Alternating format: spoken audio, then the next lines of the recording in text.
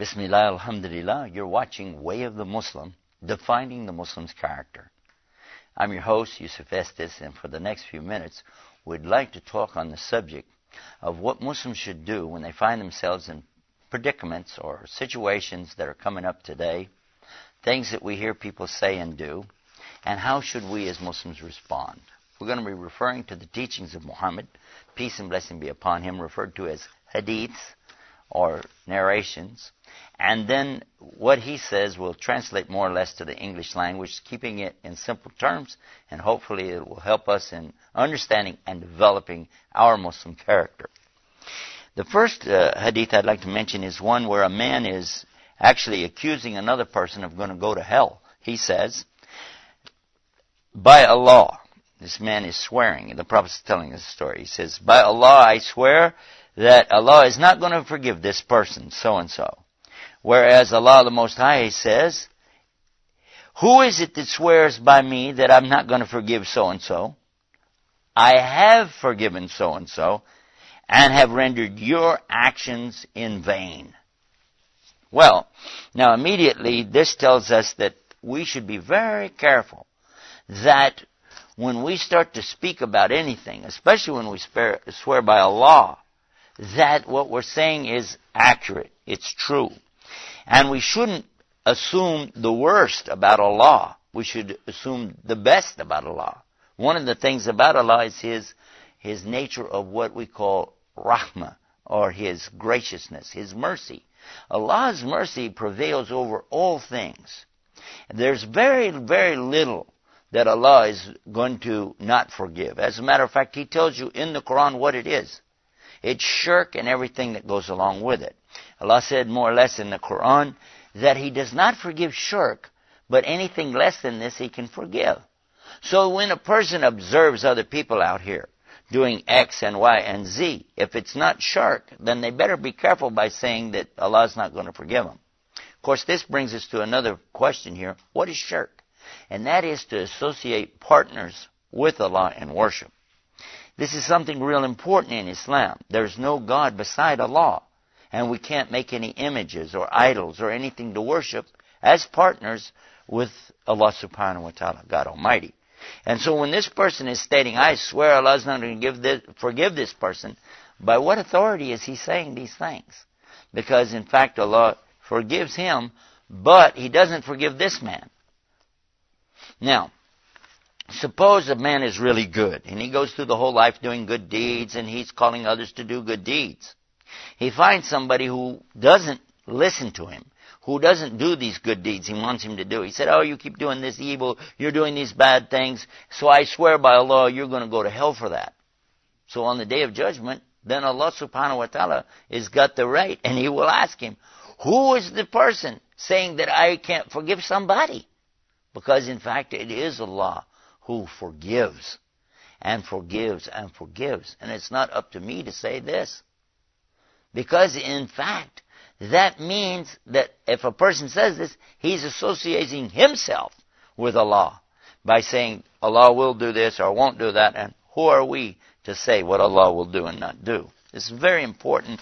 We could go more on that subject, but we've got another topic coming up here, and I wanted to deal with this too because it's another situation that we see very regularly these days. And it was said that the Prophet ﷺ stood amongst his companions to deliver a speech. And from his speech was that he said, indeed, it is about to occur that I will be called and I will respond. What this means is that the Prophet is saying that it's about to happen that I'm going to die. He'll be called to Allah and that He will respond to that. He says, then after me there will be rulers over you who say what they have knowledge of and they act upon what they know. Obedience to them is obedience to me. And you remain like that for a time. But then there will be rulers over you, after these people, who will say what they do not have knowledge of.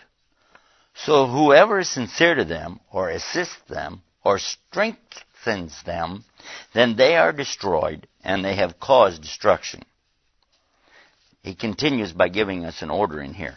Accompany them with your bodies, and differ with them, by your actions, and bear witness for the doer of good from them, that he's a good deed doer, and for the one who does evil, that in fact he is a doer of evil. For a better understanding of this, we should realize the Quran has taught us a very valuable lesson. And the Prophet ﷺ is explaining this lesson in details. Allah tells us in the Quran, for the believers, you have to obey Allah. Ati Allah. Wa ati Rasul. Which means that we also have to obey His messenger. One of the verses in the Quran clearly states, obey the messenger. So that you understand obedience to the messenger is, in fact, obedience to Allah. Now, there's a famous hadith which is misquoted very often by folks today when they come up to each other and they say, Adin nasiha, that our way of Islam is advice. So, brother, I have to advise you. And they will begin by telling you your beard is too short, or that your pants are too long, or that your prayers are not acceptable, etc., etc. They're giving you what they're saying is nasiha. But in this hadith, what we're finding out from this, that, in fact, this is not correct, because they didn't read the whole hadith. Because the people asked the Prophet ﷺ, when they said, Adina Nasiha, they said to who? He said to Allah, and to His messenger, and to those in authority over you, and then to the general public. Now, I want to ask you a question, I want you to think about it. How do you give, if you translate the word nasiha as advice, how do you give advice to Allah? What will you advise Allah in? A'udhu billah. This doesn't make any sense. And how will you advise the Prophet Muhammad, peace be upon him, when he is the one to bring the message to us? We don't have any right to speak to him on that. And then, what about the rulers? In most cases, you or I don't have access to those who are in authority over us. And then certainly, if you said for all the people in general, I can only give advice to my own immediate family and the people I know, except through programs like this. But still, what does this word mean, nasiha? It's better understood by going to the scholars of the Arabic language and asking them, which is what I did. And they said, actually, this is talking about a form of very deep sincerity. Very deep sincerity. Being loyal and obedient, and in doing it in sincerity. To be sincere and loyal to Allah, and the same to His messenger, to those in authority over you, and to the general public. And this can be done by anybody, and it makes sense. Now I want to come back and look at this hadith again, because we're learning here that the Prophet ﷺ is saying that I'm soon to die. He's telling his companions he's preparing for his death, which is imminent for all of us. It's going to happen.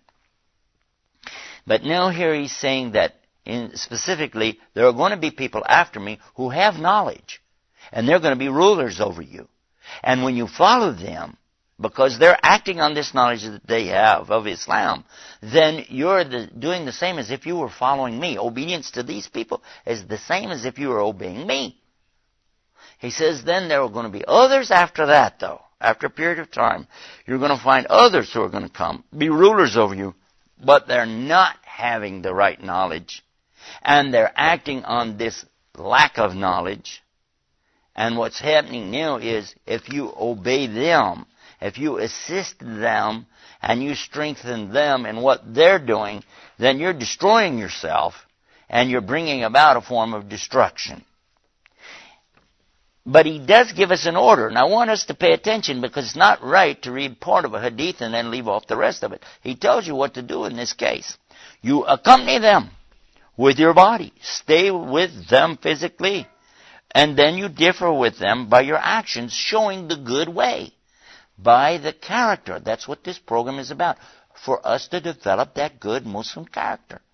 By understanding the Prophet ﷺ, what he wants us to do. He wants us, in these times when we have these kind of problems, to show the best possible character of the Muslim. Differ with them by your actions, and bear witness of those that do good, that that's good, and then of those that are doing evil, show that to be evil by saying this is wrong. So what we're supposed to do is speak out in this case against these actions. Now, I realize that some of the brothers will refer to another hadith, which says that if you see an evil, when you see something that's really horrible, then you have to do what? You have to change it by your hand if you can.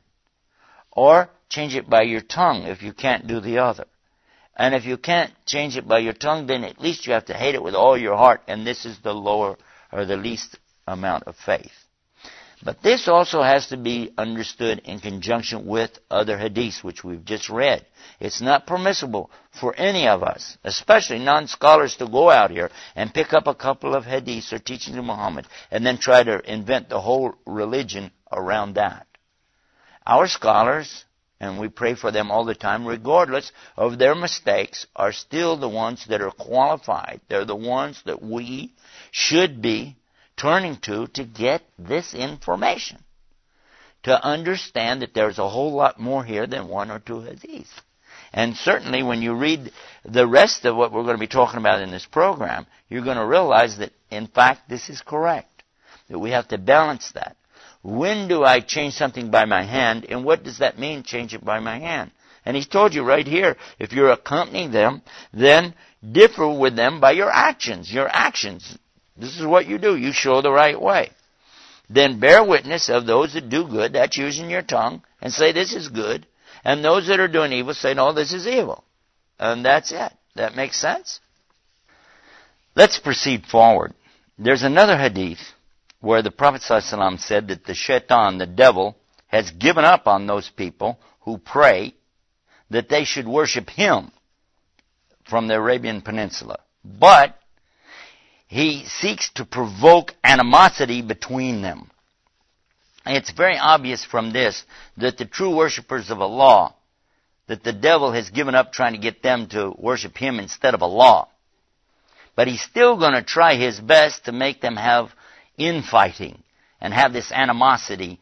And this is exactly what we have seen over the years, where the Muslims begin to fight amongst themselves, and this is inspired by none other than the devil himself. So we, again, in developing our Muslim character, should learn how to work together. Even though some of the things are difficult, we'll go back to the first hadith we mentioned, and that's talking about what to do when you have rulers over you who are not having the right knowledge or acting on the right knowledge, but still, if they do good, verify that it's good from it. When they do evil, then mention that the same way. And be fair in our dealings. And we're going to come back for more of this in a few minutes. We're going to take a break. Stay right there. And we'll be back with more of Way of the Muslim, defining the Muslim character.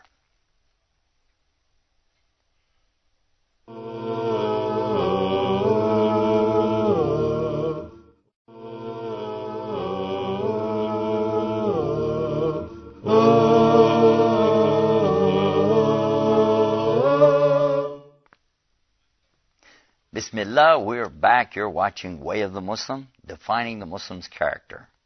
We've been talking on some of the issues that face us every day and the advice given to us on how to deal with these problems by our Prophet Muhammad sallallahu alaihi wasallam 1400 years ago. Some of the hadith that we discussed dealt with the issues of those who would be rulers over us not having the knowledge of Islam, acting according to what they had, which would be against the right teachings. And then what should be our response? What we gained in knowledge from these hadith, or teachings of Muhammad sallallahu alaihi wasallam, is that we have to be steadfast, very much so, in doing what? And giving allegiance and obedience to those who are in authority, in as much as they are doing what is right, but avoiding doing what they would order you to do, which is wrong. And this makes sense, because the Quran teaches this even in specific cases, not to mention the general case. If you look to Surah Al-Luqman, for instance, chapter 31, in the Quran, when you find that the man who is having this wisdom from Allah, and treating his son, and he's telling his son how to behave.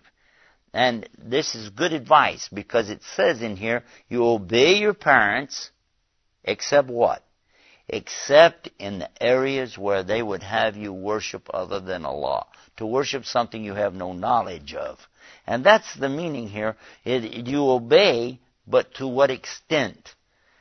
I want to real clear on this because after coming into Islam, I observed a lot of things, the actions, difficulties, and the brotherhood as well of the Muslims. But I noticed that there is this problem that when there's some authority, when the emir says something, immediately there are a few who want to go against that and say something different, just because they don't like the emir. Never mind what the statement was.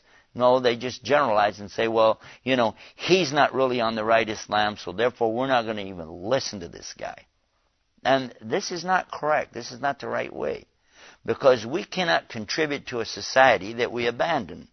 We cannot benefit the people around us by taking what we have, which we assume to be correct, and then abandoning everybody, going away from everybody, leaving everybody, and then we're not helping.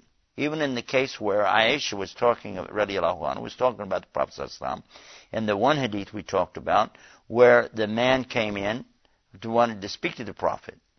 Yet she knew that this was a bad man, and yet how polite was the Prophet ﷺ in dealing with this person. And afterwards she's asking, even though this is a really bad guy, you still gave him this dignity, this honor, this respect, the polite treatment, and trying to figure out, you yourself said he wasn't any good, but you still treat him good. Why? And so it shows that even though somebody is really in the wrong way, the bad way, we do not have the right to just cut them off, walk away from them, if we have something to benefit. If we can benefit them, then we have to try our best to provide this. If they take some good, then that's good, but if they refuse, well, that's their choice. But now there's another fine line here we don't want to cross either. We don't want to join them in what they're doing, because the Prophet ﷺ made it clear in the other hadith, whoever strengthens them or supports them and gives credibility to what they're doing, then they're joining them. They're going to destroy themselves and destroy the deen as well. So all of this is leading us up to the conclusion that there's a balance. There's a real nice balance in Islam. When you see evil, of course we have to be against it. The Quran is replete with these types of admonitions to us to call the people to the right way and to forbid what is evil. This statement is repeated a number of times, especially if you read in Surah Al-Imran, chapter 3, verse 110.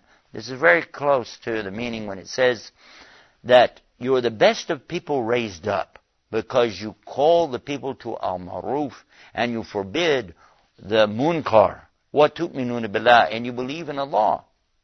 But be careful that you pay close attention to this, and this is not the whole ayah. This is not the whole verse.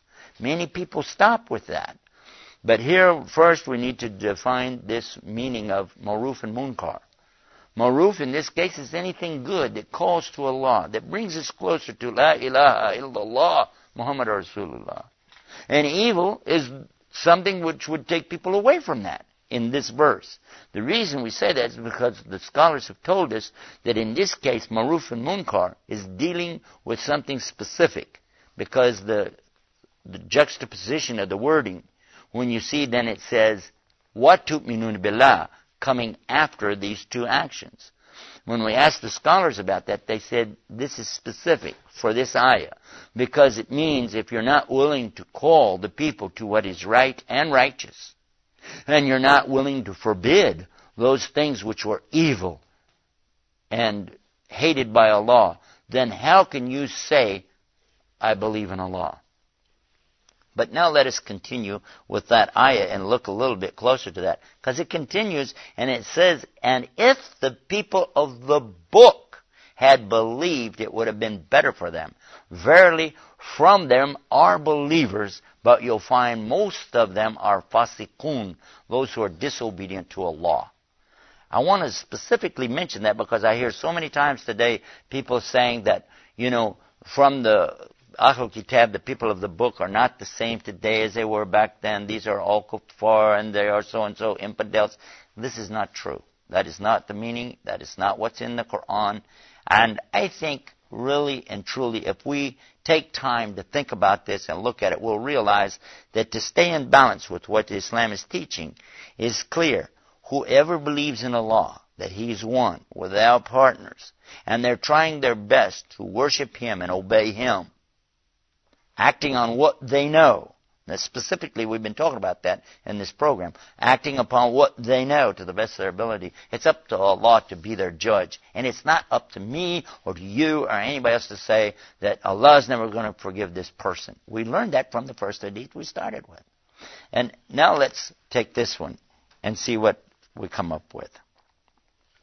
This is, by the way, on the authority of Abdullah ibn Mas'ud, and he said, "How will you be when you are covered by a trial in which the young grow up and the old become infirm, and if anything of it is abandoned, it's said, the sunnah has been abandoned." And it was said, when is this going to occur? And they're asking him. He says, it's going to be when your scholars pass away, and the ignorant amongst you become many, when those who recite amongst you are many, but those who have understanding of the religion are few. When your leaders are many, but those who are trustworthy are few. When this world is sought with actions of the hereafter, and when knowledge is sought for other than the religion. This is not a hadith, by the way. This is a saying of one of the most trusted companions of Muhammad sallallahu alaihi wasallam. It's a teaching of one of the great teachers of Islam, who, of course, memorized the entire Quran and relates to us many of the hadith of the Prophet sallallahu alaihi wasallam. But he's telling us this not of his own volition. He's telling you very clear these are prophecies. And we find these mentioned in other books as well, but it's summed here very well. He's asking, what are you going to do during the time of this great fitna when it comes? And they're saying, what fitna are we talking about here?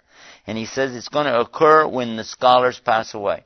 And that's strange because, really in recent years I've seen some of the top scholars of Islam, wonderful teachers of Islam, the people who I look up to myself, and they're dying. Several died all in the same year, in 1999.